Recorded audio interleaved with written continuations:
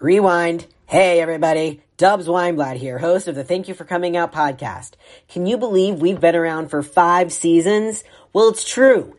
And to celebrate, we are throwing a can't-miss party, including a live interview recording, musical performances, and special guests, taking place in New York City on October 15th. For tickets and more information, head to www.thankyouforcomingout.com. But in the meantime, we are rewinding all the way back to our first ever episode with Lauren Patten. Hope you enjoy. Thank you for coming out.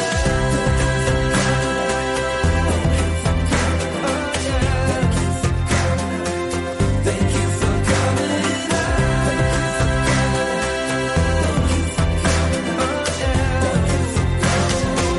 Thank you for coming out. Thank you for coming out. Welcome. My name is Dubs Weinblatt. My pronouns are they, them, theirs, and I'm really excited to be here.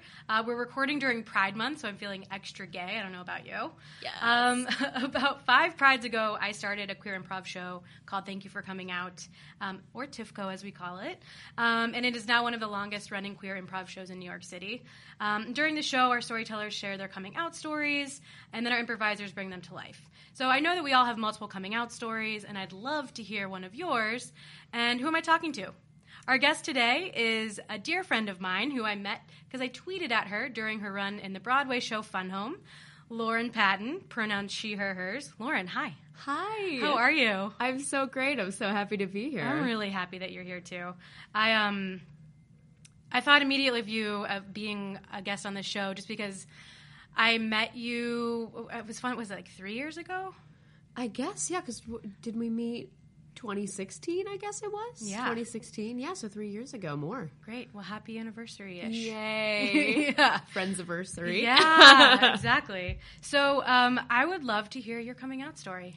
Yeah, so this is fun because, so I met you before I came out, and for me, I think around the time that I met you, so I had been in Fun Home, I'd been involved with Fun Home for about a year at that point, and I knew that I related a lot to the lesbians I was spending time with and lesbian culture, and it felt really like that community felt really affirming to a lot of things that I'd always felt as a kid around my presentation and my identity. I was always very sort of tomboyish in how I liked to dress, and I never grew out of that necessarily, and that all those sorts of things, it felt very affirming to it.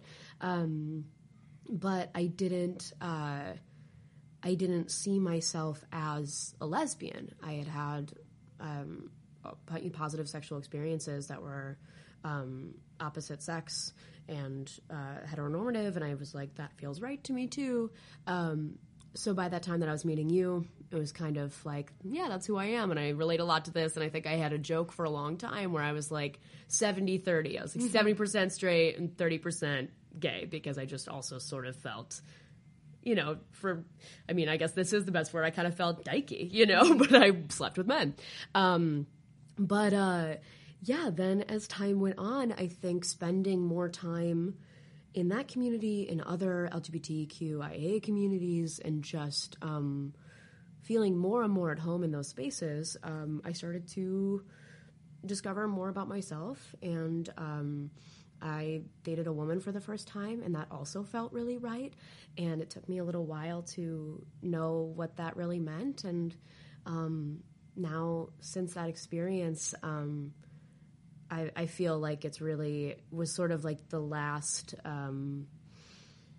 I'm sure that will be many more layers throughout my life around my identity that sort of peel away, and then I understand more. But it was sort of like the last layer that peeled open of understanding my place in this community. So now I identify as a queer bisexual woman, and that feels like whenever I say that, I'm like, yeah, like that's it, and that feels so right to me, and it kind of feels like it encompasses all the aspects of myself that I didn't necessarily know where they fit for a long time. And so, yeah, I came out when I dated this woman. I was like, hey, I'm dating this person. And I told my friends. And And at the time, I also, shortly after, started developing this character in the upcoming musical Jagged Little Pill. This character, Joe, who's a very queer character. And so I kind of knew that if I was going to be playing this character, I was going to be open about myself being queer and being part of the community, because it didn't feel natural to me to feel like I needed to hide it, even though it was very new for me to understand that. So I guess for me, coming out felt simultaneous with the discovery in some ways, because I was in a safe community with my friends here in New York. And but then at that point, I started coming out to more people. And now at this point, I'm open about it publicly on social media and different things. And it's a part of who I am in my work and the activism that I do in tangent with my work. And yeah, so it's I guess that's kind of for me, my stories of my coming out is simultaneous with the discovery of it, because it just, I guess, felt the most natural and made the most sense to me. Thank you for sharing. Thank you. I'm curious. Well, so I remember because I tweeted at you to do Thank You for Coming Out. Mm-hmm. And you're like, well, I'm an ally, but I would still love to do your show. And at that point, I hadn't ever done ally shows. Right. And so I was like, well, I have to, if someone from Broadway wants to come do my show, I have to make this happen. So then that's how ally shows were born. Yes. And I love that. I think it might have even just been a year later where then you helped me co-produce the next Pride show, but Right. you were out at that point. Right. And so then you like updated everybody. Yeah, I got to Show. tell my coming out update. Yeah, that was great. So I know you said that you came out like almost like as you were discovering this. So now when you think back on like childhood or when you think back in your teenage years, were there ever any things that you were like, oh, that actually probably was a little bit gay? Yeah, I mean, definitely, of course. I think with hindsight's 20/20 of you see. I think I see. I mean, for me, I think it has a lot to do with self-understanding of identity and like presentation and the types and the things I like to do and the ways that I like to express myself more than sexual feelings. I think I look back at feelings that I had perhaps when I was like a teenager or like early adulthood, where I see like, oh, I felt very drawn to this person and that probably had a sexual element, but I didn't see that because it was a woman, so I have those experiences. But when I look back as a kid, I think that I always felt very fluid in my presentation between masculine and feminine norms. And, like beyond just being tomboyish, like I felt very at home in presenting and doing activities that were prescribed as certain genders, whether it was the gender that I was given at birth or the opposite gender, or, like it wasn't, that just kind of has always been what I've been like. And for me, I see it a lot in like my presentation with dress from the time that I was a young kid up until now. Like my closet is crazy. I have like very femme dresses and heels and stuff like that. And sometimes I do makeup and everything. And then I have like, I often walk out of the house in clothes that are solely in men's sections from stores. It's like that's, so I think a lot of when I look back, I felt that way as a kid too, that I liked to do both always. And I think I always felt that that made me like not normal as a woman, and as a straight woman, that I was kind of like a little bit outside of that experience. And now understanding this about myself, like I think that's what's so cool about, for me, what the words bisexual and what the word queer means to words bisexual and queer mean to me is that it allows space for fluidity.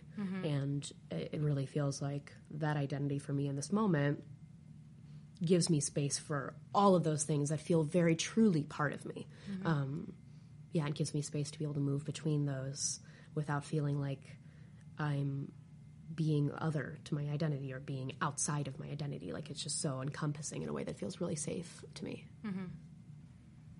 Yeah, when I think back when I was little, like even starting at age, I remember like at 3, like remember feeling really different. And I know that for me it was like sexual orientation was definitely part of that. Not that like wanted to like sleep with everybody. I was 3. Right. But like, you have, you have feelings as a kid. yeah. Like, it's very... And I also would like see adults and be like, and like see couples and be like, I want a couple, but my couple's going to look different than that couple. And not really have the word for it. Right.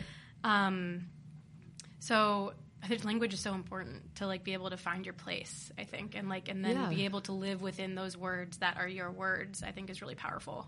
Yeah. And I think just like, I really think that for me, being part of Fun Home was the first time that I was really around lesbians very much. I mean, I grew up in theater, but for me, I grew up around a lot of gay men who I loved and had great friendships with and stuff, but I have always felt at home in the identity as female as far as gender went, so I wasn't relating to them and their experience necessarily. And being around lesbians for the first time, I was like, I saw a part of myself in that I hadn't seen, and I think so it's like language, and it's also being able to spend time in a community to be able to see like, oh, maybe there's parts of myself in that, and these things that I felt and these things that I've identified with that I didn't really necessarily know what to call them, what they might have been. Like that just opened me up to a new side of myself that I didn't quite understand yet. So that is a perfect segue into your Ring of Keys moment. And for our listeners who don't know what a Ring of Keys moment is, there's a moment in Fun Home.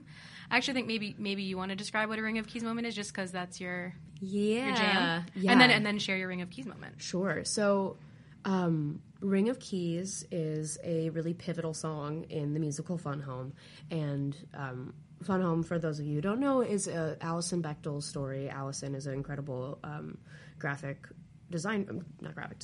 artist and novelist, and she tells her family story of her relationship with her father, who was a closeted gay man, and her relationship to him while coming out as a lesbian through the book Fun Home, which was turned into a musical.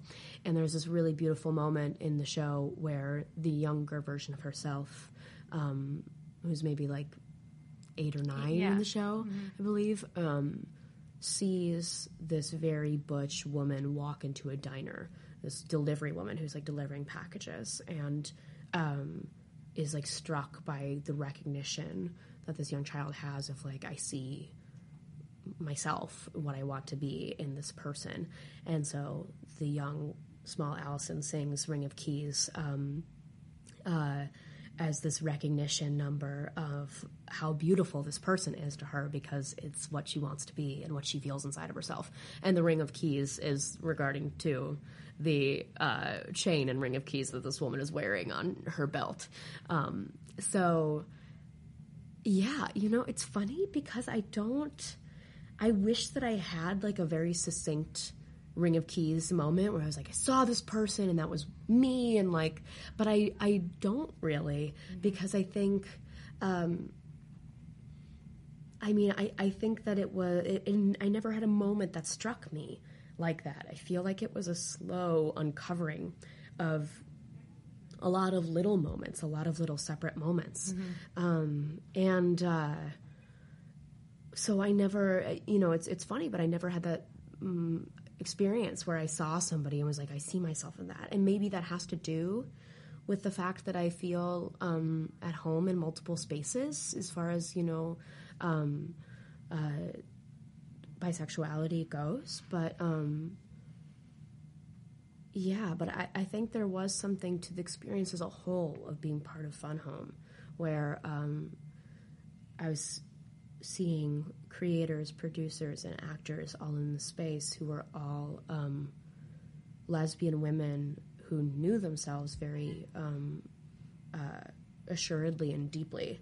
And I think that was really the beginning of things for me. And it was kind of like, I feel like Fun Home as an experience was like my Ring of Keys moment. Yeah. Because, yeah, exactly. It was like very meta, and I think it gave me the space to, all those women involved in Fun Home, I think gave me the space to see the parts of myself that I related to in them. From there, like my understanding of my identity just really opened up. So like the entire experience of Funham was my Ring of Keys moment. Amazing. I've been thinking about the answers to these questions for myself as well. Yeah. And I think I also don't have like a moment, but I have like, I think because I am genderqueer, and so there aren't, until recently, there haven't been people in the media or really who are out who are saying that this is my identity. Right. And so I've had to like sew different moments together. And so I also don't have like a walk in the door moment of here's the thing. Right. But I remember did you ever see Boys Don't Cry? I actually haven't seen it because I'm scared of it. Because I'm scared of how hard it is to watch it. It is really hard to watch. Yeah. And I watched it in high school for the first time, and I remember just crying just so heavily, and my friends were like, why is this hitting you so hard? Right. And I was like, I don't know. Right. And not that I identify as a man, I don't, and that's how Brandon was a man and showed his story, and but I just saw parts of me in him, and then that was scary that it turned out the way that it turned out. No spoilers, but that was a really scary, almost like Ring of Keys moment of like, oh wow, this is what I have to look forward to. It's almost like the opposite of a Ring of Keys, a square of. I don't know, but like it just and no, it's true. I mean, I think that's part of it too. I mean, unfortunately, but I think there are. You see, when you relate to things where you see queer people being, eviscerated in media from like that to all the microaggressions, and then to the other end of the scale, which is being literally murdered for being who they are. Right. It is there. There can be those experiences of like, I don't know, just the way the feelings sit in your body too. Like you can just feel when something really resonates on a deep level, even if you don't mentally understand why. Yeah. And like I think that is part of experience too. Is understanding through those really heinous things that you see in media too. Unfortunately, like this violence against the community. Mm-hmm. Yeah. Yeah, so then I'm thinking of when I watched Orange is the New Black, and I saw Leah Delaria, who is not a genderqueer character, but the way that she expresses herself with like, she wore like boxer briefs and sports bras. This was before I had top surgery. I saw this scene, and she like took off her clothes, and she was in the sports bra and boxer briefs, and it literally was like, I can do that too. I was like, I needed to see it to have permission to know that it was okay to do that. Yeah. So that, to me, that's another pivotal like moment for me of like, oh, I can do that. Yeah. I can wear boxers and a sports bra even if I'm not playing sports. Yeah. I've had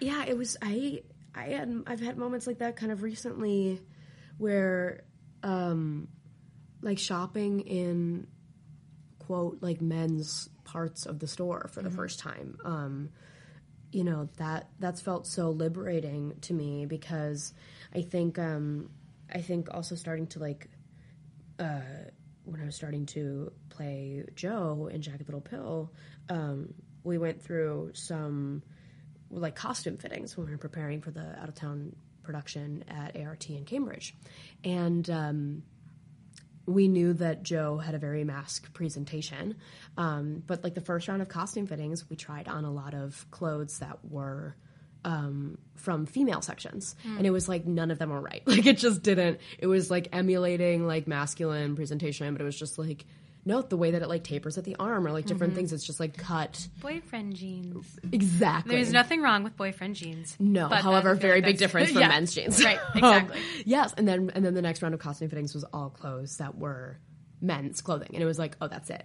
And for me, it's so much of my story is understanding my own identity through the art that I've been able to do, and through my work, getting to explore characters and seeing, because when you explore characters, you approach with deep amounts of empathy and really getting inside this person's experience. And so when you have that and you're like, this experience feels very at home in me, it's like it opens up different parts of your identity. And so I think for me, after that, I was like, I'm gonna shop at, like, I'm gonna go to, the first place I went to was Old Navy because I wanted some good rehearsal clothes. Navy is my jam. Yo, Yeah. they have some dope clothes. Yeah, they do. I got, I went to Old Navy and I got some men's t-shirts and I got some boxers and I got a pair of men's joggers, which, like, yo, anybody who does not shop in men's clothing and does not own a pair of joggers, they're the best thing in the world. I have like 8 pairs They're from Old Navy. so good because for some reason in female parts of the stores, it's like either you're wearing like jeans or it's sweatpants. And it's like, no. There's something in between. Can it They're be called both? joggers, and You're they right. kind of look cool, but also they feel like you're wearing sweatpants. Mm-hmm. I digress. But anyway, I bought these clothes for the first time, and it felt so liberating to feel like it doesn't matter what part of the store I shop in. It's really arbitrary, and I can just wear the clothes on any given day that feel like me. Mm-hmm. And I think for me, like, using Leah Delaria on Orange is the New Black, for me, it was like being in costume fittings and being like, I really like how these men's clothes look on me. Like, I want to wear this in my life, you know? Mm-hmm. I don't know. It is so cool how, once you see it, how liberating it can be. Yeah, it's like constant like aha moments of like, oh, this is a thing that could be part of my identity. Mm-hmm. I know. I think back now. You said like hindsight is 20/20 earlier, of like all the improv that I did for, I don't know, 8 years. Right. And now when I think back on it, when I would step out and just be like a normal character, or like a without doing any kind of like voice or whatever, I was like, in my mind, this is a male character, and everyone's reading me that way. But I wasn't conscious of it. But then anytime that I would play like a female character or a woman character, I would put on a voice. Yeah. And then when I would look, so then that's there. So then when I would look back on that, I'm like, oh, I did that. And like improv was such a cool place for me to be able to explore and in such a safe space. Yeah. Where I could just like, everything I did was yes-anded. Which is just like so beautiful because there was no judgment attached and it was supported. Right. And so it's really, because you had mentioned finding yourself like through art and like through performance. Yeah. And I think that that's so important and it doesn't even have to be acting, like singing or just painting. Any or just form of artistic expression. Yeah. That's, mentioning the yes and thing specifically about improv. That's what's so cool to me because I didn't know. Thank you for coming out the show before you tweeted at me and we became friends. Yeah. Yeah. And, that was so cool. The experience of seeing, because it's really vulnerable, the people that you have telling their stories. I mean, I was a performer telling my story as an ally at the time and then coming out too. But, people who were not necessarily performers, like getting on a stage and telling a bunch of people that they don't know how they came out. Yeah. And then seeing it go from there to a bunch of performers literally yes-anding this person's coming out story. It was just the coolest and most supportive experience. It's so cool. That's awesome. So I remember when you, when we were trying to figure out what your stories would be because you were an ally, I loved that you talked about, regardless of like your identity of like whether or not you're a part of the LGBTQ community, we all have parts of our identity that we're trying to find, and we all have struggles, and we're all in, I don't know if you actually said this, but the gist was like we're all in a closet in some way, that we're all like dealing with coming into our own. Yeah. And so I loved how that like it just is like a unifying theme of humanity. Of like we're all in this together. Our struggles might look different, but we're all struggling, and we're all trying to do the best we can. Yeah, it really doesn't. It's, obviously the term coming out has become, pretty much solely, as far as I know, associated with the LGBTQIA community. Mm-hmm. But the actual concept of that, it's like nobody is born knowing their identity 100%, knowing exactly who they are, what they like, how they identify in different situations. I would love to meet that person. Right, exactly. Like, please tell me what 6-year-old is like. Right. It's this funny, like, everybody always asks kids, what do you want to be when you grow up? That's like the big, what do you want to be when you grow up, And,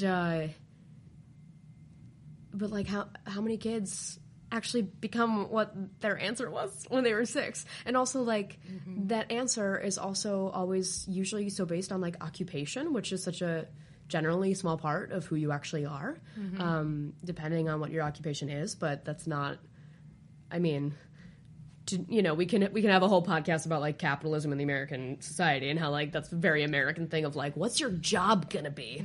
But it's a process for any person to really actually discover who they are in this world. Some people don't discover who they are in this world and struggle with it for, like, years and years and years. Yeah. So that's not like an experience that only happens if you identify within this community. And I think, I don't know, the more that I become part of this community, find my place in this community, and the more that I do activism within this community, I find that just like the need for more unifying things of, like, whether or not you're in this community, our experiences within this community are not that different from just general human experience. Like, it's all general human experience. It's not like this one thing that only a subset of people ever experience. It just, as you were saying, it's not going to look the same for everybody. But it doesn't look the same for everybody in the queer community, too. Right. That's the thing, is Right. like, we don't all have the same universal coming out story of understanding our identity within this community. So it's like, it's the same for anybody, whether you feel a part of this community or not. Like, we all have extremely unique experiences of finding ourselves. And I guess I was grappling with that, as somebody who did not understand themselves as queer at the time that I was playing this lesbian character. But I always felt that within myself, that it was, it was really just a story about finding yourself and the joy of finding yourself, Yeah. Allison has, again, for anybody who hasn't seen the show or listened to the soundtrack, Allison in college has this amazing song called Changing My Major, which is when she, it's right after she sleeps with a woman for the first time. And it feels like it's this huge song of, like, understanding. I'm smiling so big right now. Yeah. For those of you who can't see at home, Yes. I love this song. Yes. But I'm sorry to interrupt you, but it's such a good song. Yeah. It's such a good song. But that song, I mean, I got to sing that 8 shows a week, and it's just the fear and confusion and excitement and joy of, like, understanding yourself in a new way for the first time, and for Allison, it was a sexual experience, and it was around her sexual identity. But, that's, like, that joy is such a universal human experience that, like, I don't know, just the absolute, like, this meld of incredible feelings that you get with, oh my God, I see myself in a new way for the first time. I don't know. It just was like, that's anybody. That's just being a person. That's all that is. It's just being a person, yeah. You said you sang it 8 times a week. I also sang it 8 times a week, but in my home and my shower. And you can ask You my probably sang roommates. it more than 8 times a week. I absolutely did. So much of that now both of my roommates at the time also have the song memorized. And Great. So that's good times. And then, so I remember after having top surgery, I had it, I was 30, what is time? 31, I think. And looking in the mirror and actually seeing myself for the first time 31 years into life is, like, wild to me to think that it took that long. Because I remember staring in the mirror before and, like, just crying and being like, who is this person? And, like, feeling confused and feeling sad and trapped. And then years between those feelings, and then, taking action and affirming who I am, feeling that euphoria of seeing yourself for the first time I wish that upon everybody. I wish everyone feels the euphoria of being yourself. Yeah. And it's like, when, what do you want to be when you grow up? I want to be me. Like, I want to be authentically me. Yes. And, like, that to me is, like, the dream job. Yeah. I just want to be honest with myself and others, That's all that I want. Yeah. And then, like, beyond that, I want to be that's what I want. And then for the world, I want it to be safe to be honest with myself and others, And I think that that's a lot of what the community is grappling with now. And has been forever. Yeah, and even more so now, though. Yes, but even more so now. Yeah. But it's something that I think about with it, so we're recording during Pride Month. It's 2019. It's the 50-year anniversary of Stonewall, And that, of course, came out of this just, boiling anger and frustration with not being safe to be honest about who you are with yourself and others, and it's that's still something that we're grappling with, and it looks different today, but it's the same thing, Same thing. Yeah. So it's it starts with, I want to be honest with myself and others about who I am, and then I feel very lucky in the community that I'm in right now in New York City, that I, for the most part, always feel safe being honest with myself and others. In my particular identity. Mm-hmm. But yeah, we're not in a place where that's just how it is for every person in this community in all over the world. That's where the work is to be done. Mm-hmm.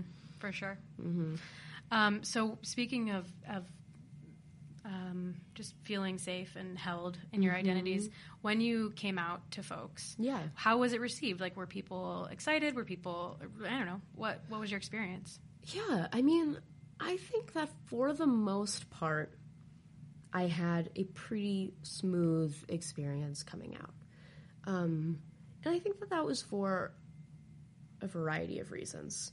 I think that my friends, the people that I've surrounded myself with already, were either members of this community or people who are loving and open-minded and allies to this community. And so I feel that when I came out to friends, it was nothing but love and support, But also I think there was something for me of, I had the experience of being read as gay or queer for a period of time before I actually understood that for myself and came out. I had people in, colleagues that I worked with and friends and different things who thought that I was gay until I told them, or were sort of, I did. Yeah, exactly. So it's and I'm a big part of that is because I was playing gay roles, you know, and so that makes sense. But yeah, so I think that somehow in some ways smoothed it because people already saw that in me in some ways, because of the work that I was doing and different things, and I think that I came out to my parents as well, and because, for me, as I mentioned before, knowing that I was going to talk about it in the context of my work, I didn't want my parents to find out in, an article or something like that. So I did have conversations with them, and they were pretty cool with it, pretty supportive. I think as time has gone on, though, and as I've really understood myself more clearly as not just a queer woman, but a bisexual queer woman, I think that what I've been learning and grappling with now is understanding that within both straight and queer communities there are some assumptions around that and misunderstandings. And I've gotten that from family members, I've gotten that from friends, I've gotten that from people in work situations because, for a lot of the time that I've had this identity and been out with it and understood it, I've been in a relationship with a man. And so that, I think, has been where I've noticed. And for me, it hasn't been overt, it hasn't been super aggressive, but it's been something that I've noticed and felt of how I think what I'm thinking about is that both the beauty and the difficulty of the bisexual identity in my experience is that you have the fluidity to move within spaces, which is awesome, particularly for me because I feel really comfortable in masculine and feminine coded situations, but also opposite sex, same sex situations, all these different things that I feel I love, that I have an identity of an understanding of myself that encompasses all those parts of me. But also because you can move through those spaces, it's I find it very rare that I'm actually like seen as my whole entire self. Because in some situations I'm going to be read as straight, and in some situations I'm going to be read as a lesbian woman, and like neither of those are true for me, you know? So I think that since coming out, that's been the interesting thing. I haven't had any, you know, I've had very, very few experiences of like, you shouldn't have this identity, you know, or like discrimination in that way of like, I will be actively, you know, cruel to you because of your identity. I've been pretty accepted. But beyond that, I think now that I've started to talk about it more, I've noticed that there's some sort of like, really? Like you actually identify that way? Or like that's, you know, like that kind of a, and I've started to talk about it, either people sort of writing it off or people being worried about me talking about it. Like it's something, I think this notion that it's like, well, particularly being with a man, I could pass, you know? So it's like, why would you want to talk about it? Why would you like make this a thing that you do when you could just like pass and like not, and just have it be, you know, something that you know and like whatever. Right. So that's what I think I've been grappling with since really coming out, and that understanding has been more recent for me. I think the notion of passing is really interesting because there's this assumption among so many people that people want to pass, right, and want to be read as a straight or cisgender person, right. And I think about that all the time, and like, no, that's not. I love being read as queer, and I mean, it also has its downsides of you know, people are mean to, they're mean to me, but they are. Some people are. But I remember for the longest time not cutting my hair because I could pass as straight, and like, which is a whole nother issue of like femme identities and those being erased. But I remember really struggling with cutting my hair because I wanted that security or that safety of being able to pass if I needed to. But then once I cut it, that like liberated feeling of like, oh my God, it's not even worth needing to have that security blanket. For me, at least, it was like, I want to be able to like be in my own identity in this way. Yeah, I think that, you know, there's... Yeah, like the term passing means, I think, also like very different things for people who are talking about passing sexuality-wise and people who are passing with their gender identity. Totally. You know? Thanks for clarifying that. For sure. Yes. But I think like, you know, and obviously my experience is with the sexual identity side of it. And I think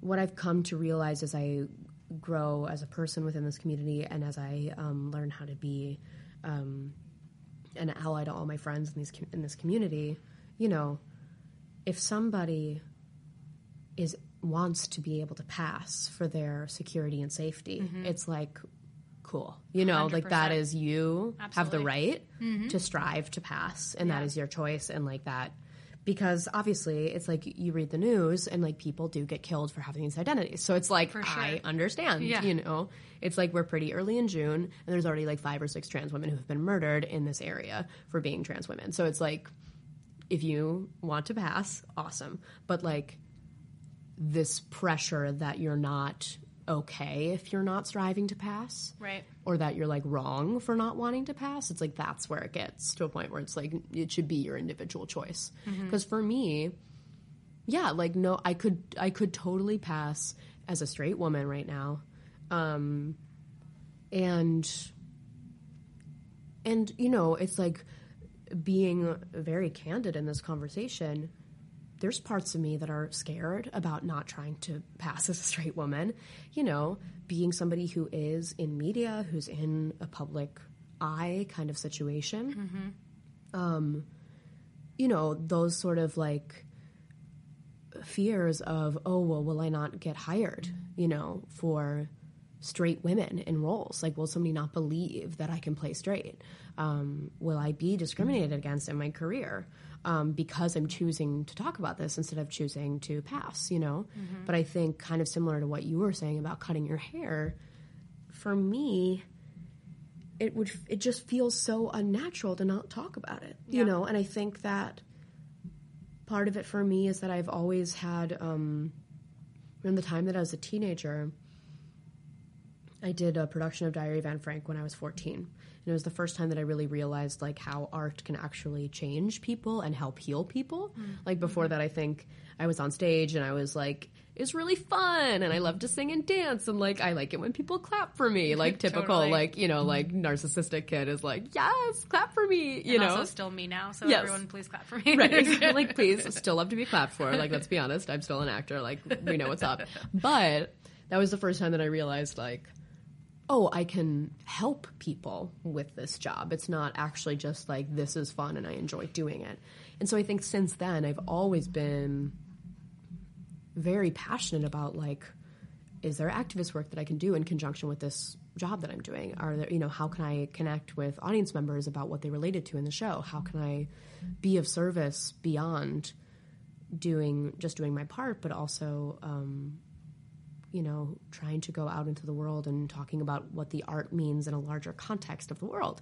So for me, having a career where in the most recent years I've been playing queer characters, it would feel honestly like bonkers to me to not talk about it when I'm playing for, you know, queer characters where I have, like, it's in, like, the opportunity is handed to me to help this community that I am a part of, you know, and to connect with people in this community, to make people feel seen, you know?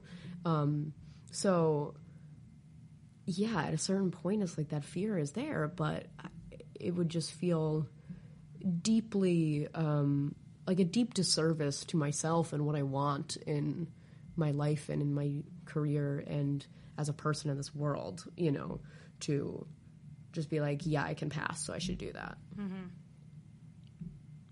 Yeah. I always think about, like, there's just so much privilege in, like, in like, even me who is read as queer all the time, I still have so much more privilege than other people. And so it's, like, something that I grapple with, too, of, like, I'm marginalized, but also privileged, and, like, how do I deal with both of those at the same time? But I want to, not to cut that huge theme short, but I want to shift gears a little bit, kind of staying on the same topic of connecting with fans. Yeah. And wanting to know, like, is there, like, a significant moment either with Fun Home or because or Jagged Little Pill. I mean, I saw you in Boston, incredible. And when you are singing one of your show-stopping numbers, you get a standing ovation mid-show every single show. And so, like, people are resonating with you in this way that is, like, wild. And so is it that particular moment that people are, now I'm just leading you a little bit, but is it like that particular moment where people are resonating with you? Or what are you hearing after shows when people are talking to you? I think that after shows, when I talk with people, it's really, it's been a cool mix of both young people and also, like, people of all ages, though. I mean, there's a huge community of young people who go to see theater now and who are really starting to see themselves represented on stage, you know, and I first really discovered that with Fun Home, of meeting young teenage women who just didn't expect to see themselves on stage. Yeah. But also then, like, with Fun Home, I was meeting women of all ages who had never seen themselves on stage. I mean, Fun Home was the first lesbian protagonist ever on Broadway, the character of Allison. Like, there were lesbian characters on Broadway before, but never somebody who was actually just a lesbian woman's story, not an ancillary character. So that was huge.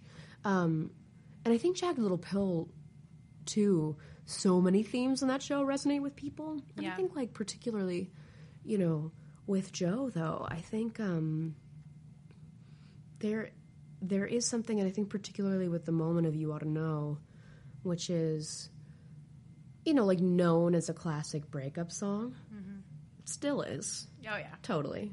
It's on my mix. Yeah. But I think what it's become in the show, which is so exciting to me, is the moment of a queer character demanding to be seen and to be heard. Because the experience of this character in the show is, like, you know, I think Joe comes off as pretty cool and knows what's up and is confident, but in reality, Joe's going through a lot. Yeah. And I think hasn't had a place to really express that before. And so when that moment comes up in the show, I think, to me, the most important lyric in that song is, I'm here. It's the beginning of the chorus. I'm here. And I think that, to me, is the whole song, is just saying, like, you have to acknowledge me, and you have to see me. And so I think that moment, it kind of became that moment for audience members as well, of being seen in that way, and in such, like, this badass, like, amazing song. You know, I've listened to Jagged Little Pill and all of the songs a million times, but I never, until you just now said, like, the chorus starts with I'm here, I never even really, like, thought about it. And, like, that's so real. Yeah. I mean, it's real because it is actually the lyric, but, like, wow. Right. Well, it is. It's you know, because the whole lyric is, and I'm here to remind you of the mess you left when you went away. So it's like, when you think of the whole lyric, it's like, it feels like, yeah, break up. Like, look at what you did, you know? But to, like, be a musical nerd for a sec, like, there's I don't know, for me as an actor getting into that song, there is a break musically between I'm here to remind you. So what it feels like acting that song, and particularly with it being this, like, big moment of going into the chorus each time, it's really just a person, like, screaming, I'm here. You know, it's what it feels like every night that I sang it. So, yeah, that is what, in the discovery of the rehearsal process, became the song for me, is, you know, sure, it comes about because my character's cheated on, but it's not, it transcends that. It's because of not being seen. And I think that there's a lot of people, queer and not queer, in that audience who really felt that, you know, who have wanted to do that in their life, to be able to demand that this person see them, you know, whoever that person is for them. So again, a very specific queer story that transcends and is actually, honestly, just a human experience. Another, you know, like, that's another big moment of that for me. Yeah. I wish that I could get a standing ovation every time I just express myself really, like, hard. That's the other dream besides being myself authentically. I know, right? If only. Yeah. So if you could, like, create your dream role, whether it's in theater, it's on the big screen, on the small screen, is that what TV is called? Yeah, the silver screen. I don't know. The the television. It's great. The television set. What would it be? Man, you know, I always have a hard time with this because so I do write. I'm a writer, but I'm really bad at coming up with concepts. I'm really, like, I usually write nonfiction because I can see the story in life. But as far as, like, dreaming up characters, I'm always like, duh, I don't know. You know, I can't think of anything. So, I don't know. I feel like my career the last few years, these incredible characters have kind of just, like, you know, come up for me where it's like, wow, I wouldn't have even, like, that wasn't what I was thinking of or dreaming of or whatever, and that, but, like, all I want to do now is play this person. I don't know, dude. Okay. That's hard to answer. That is fine. That's great. Cool. So is there a favorite current queer person in the media that you're like, you're awesome? I'm really living for Tessa Thompson and Janelle Monáe. Their relationship right now is, like, the best. Awesome. I'm really, really living for that. But I think as far as, so, like, queer media that's really talking, like, actively about being queer, I mean, I'm obsessed with Hannah Gadsby. And Nanette was so awesome. She has a new special coming out that I can't wait to come out. It's coming out. Get it? So, thank you for coming out. But yeah, I think, like, I mean, Nanette moved so many people, but that was, I mean, I think what Hannah talks about is so much of what we've just been talking about, of, like, living authentically. Like, what is that, you know, doing whatever it takes for you to feel that you can live authentically. I feel like that was what Nanette was all about. I almost just spoilered it, and I'm glad I caught myself. Good job. Good job. Thanks. I'm proud of you. Yeah, that was I almost turned it off. Because it was like, it was sold, quote unquote, as a stand-up special. Right. And I was like, I'm not laughing. This is really not funny. Yeah. And I'm really glad that I stuck it out to the end. Again, I won't spoil it for everybody. But you should definitely watch it if you haven't. Definitely watch it. Right. What is the most epic would you rather question that you can think of? Okay. So I'm a big traveler, right? And my next trip, I'm going to Guatemala soon, which I'm super stoked about. But so I was thinking about this, and I actually don't even know what my answer to this would be because it's tough. But I'm thinking, would you rather be able to travel anywhere you want in the world throughout your life, be like a big traveler, but never have like a permanent home of your own? Or would you rather have like your own personal permanent home that's your nesting space, but never be able to go anywhere? Like never be able to travel anywhere? I mean, you have to answer. I'll answer it too. Yeah, you answer first because I've been thinking about this and I'm like, I don't know. I feel like I have to pick traveling because it's just like being in the same place forever sounds really hard. Right. But I get really messed up if I don't like get to be in my own space that I've nested in for a while. Like when I first moved to New York, I lived out of a suitcase for like 6 months and it was just like crazy. My brain was like, where is my house? I need a place that is just mine. I'm not moving to different sublets. And that was only 6 months. So that is it's that hard, is an right? epic question. Yeah. Thank you. I think for me, I also would have to like caveat, like I'm traveling the world. Who's paying for it, right? I mean, I know like that's not the point of a would you rather question, but of course I'm like going there.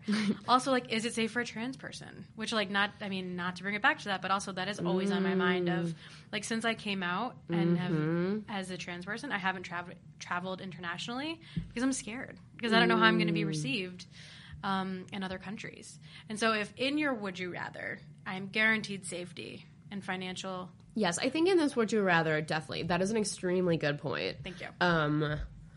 Yeah, because I've never had the experience of I've always traveled solo or I've traveled with male identifying partners. So I've never had the experience of, I suppose, not being able to pass on trips before. Yeah, to bring it back. Mm-hmm. Yeah. So that's a really good point. But yes, I think in this would you rather world, it's like everything's ideal. Unlimited money. It doesn't cost anything. It's just like free to do everything in the world. Yeah.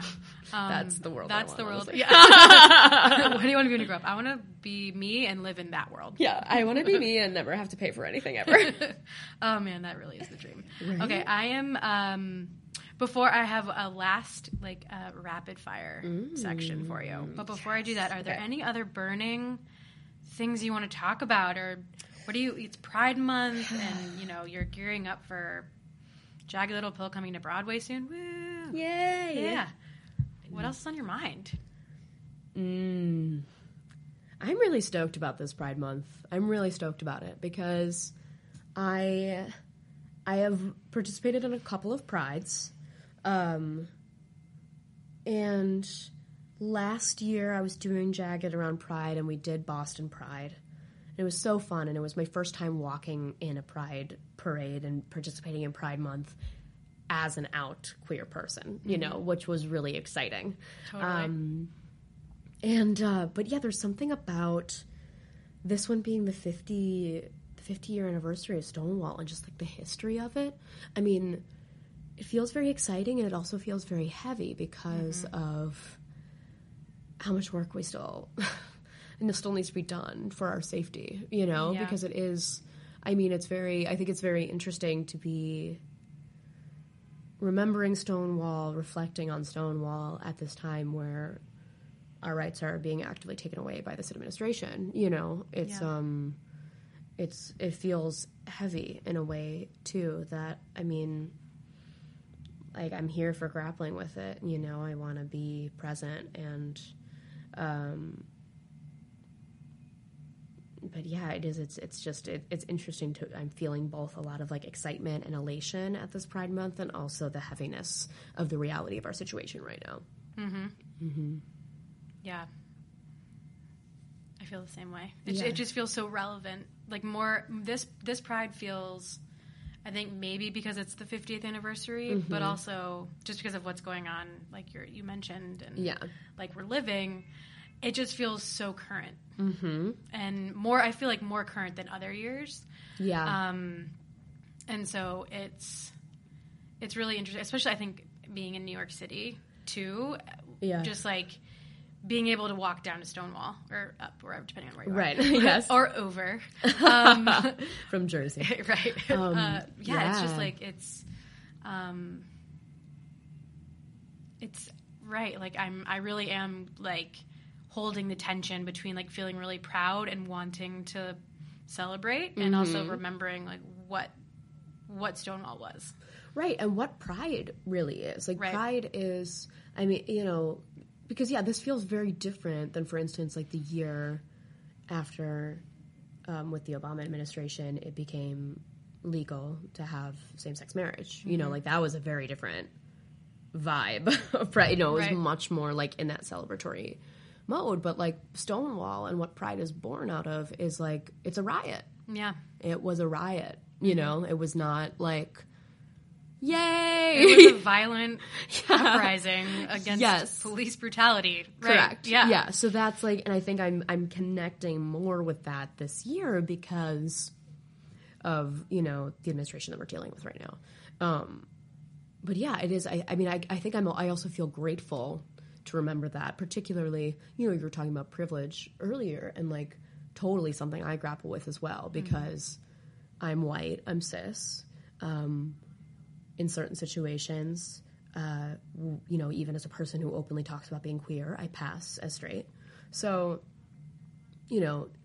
there is like definitely a level of privilege that I have 100%. And so I think for me as a privileged person within this community, I need to, I'm very committed to educating myself and also reminding myself about like what this pride is born out of. Yeah. And who actually started Stonewall. You know what I mean? Like all these things. Which for those of you who don't know, trans women of color. So like that's, like what this movement is born out of, who put their lives on the line for this movement to begin,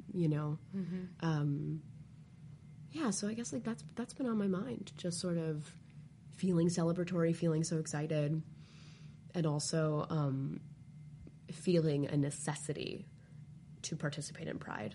Yeah. Because this is, we have to use our voices in this moment in time very particularly. Yeah. Yeah, for sure. I love when people use their platforms to help other people. Yeah, I think like, I remember one of the first people that I saw in media, not in queer media, but who was just like using a platform.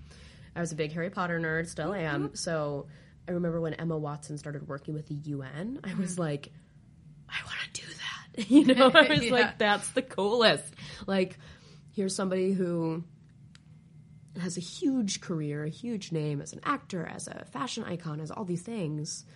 And yeah, like it's so easy to just be like, yep, I like do my job and I make my money and, people know who I am and whatever.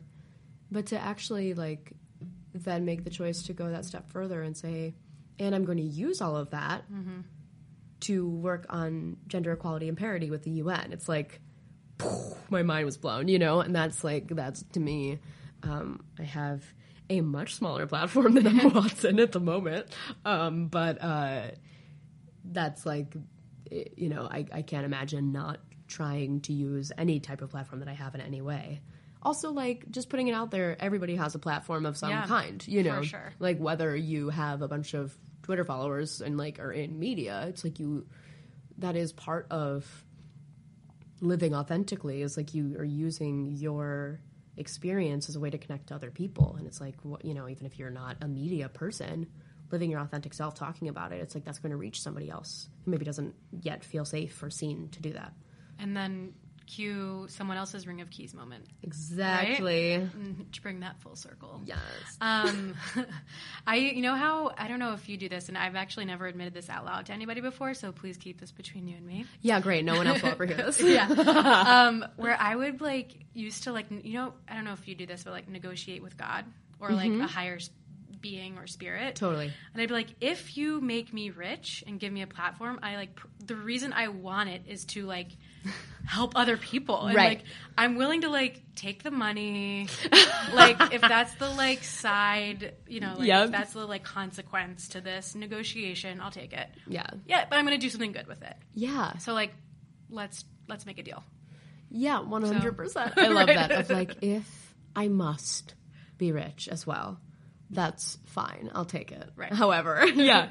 No, I mean, it is like, I think that, you know, there's a lot of weird things about having a media platform as well. And, you know, again, like, I don't have this enormous platform. There are, you know, extremely famous people that I have no idea what their life is like. But having some form of a platform because of my work in theater,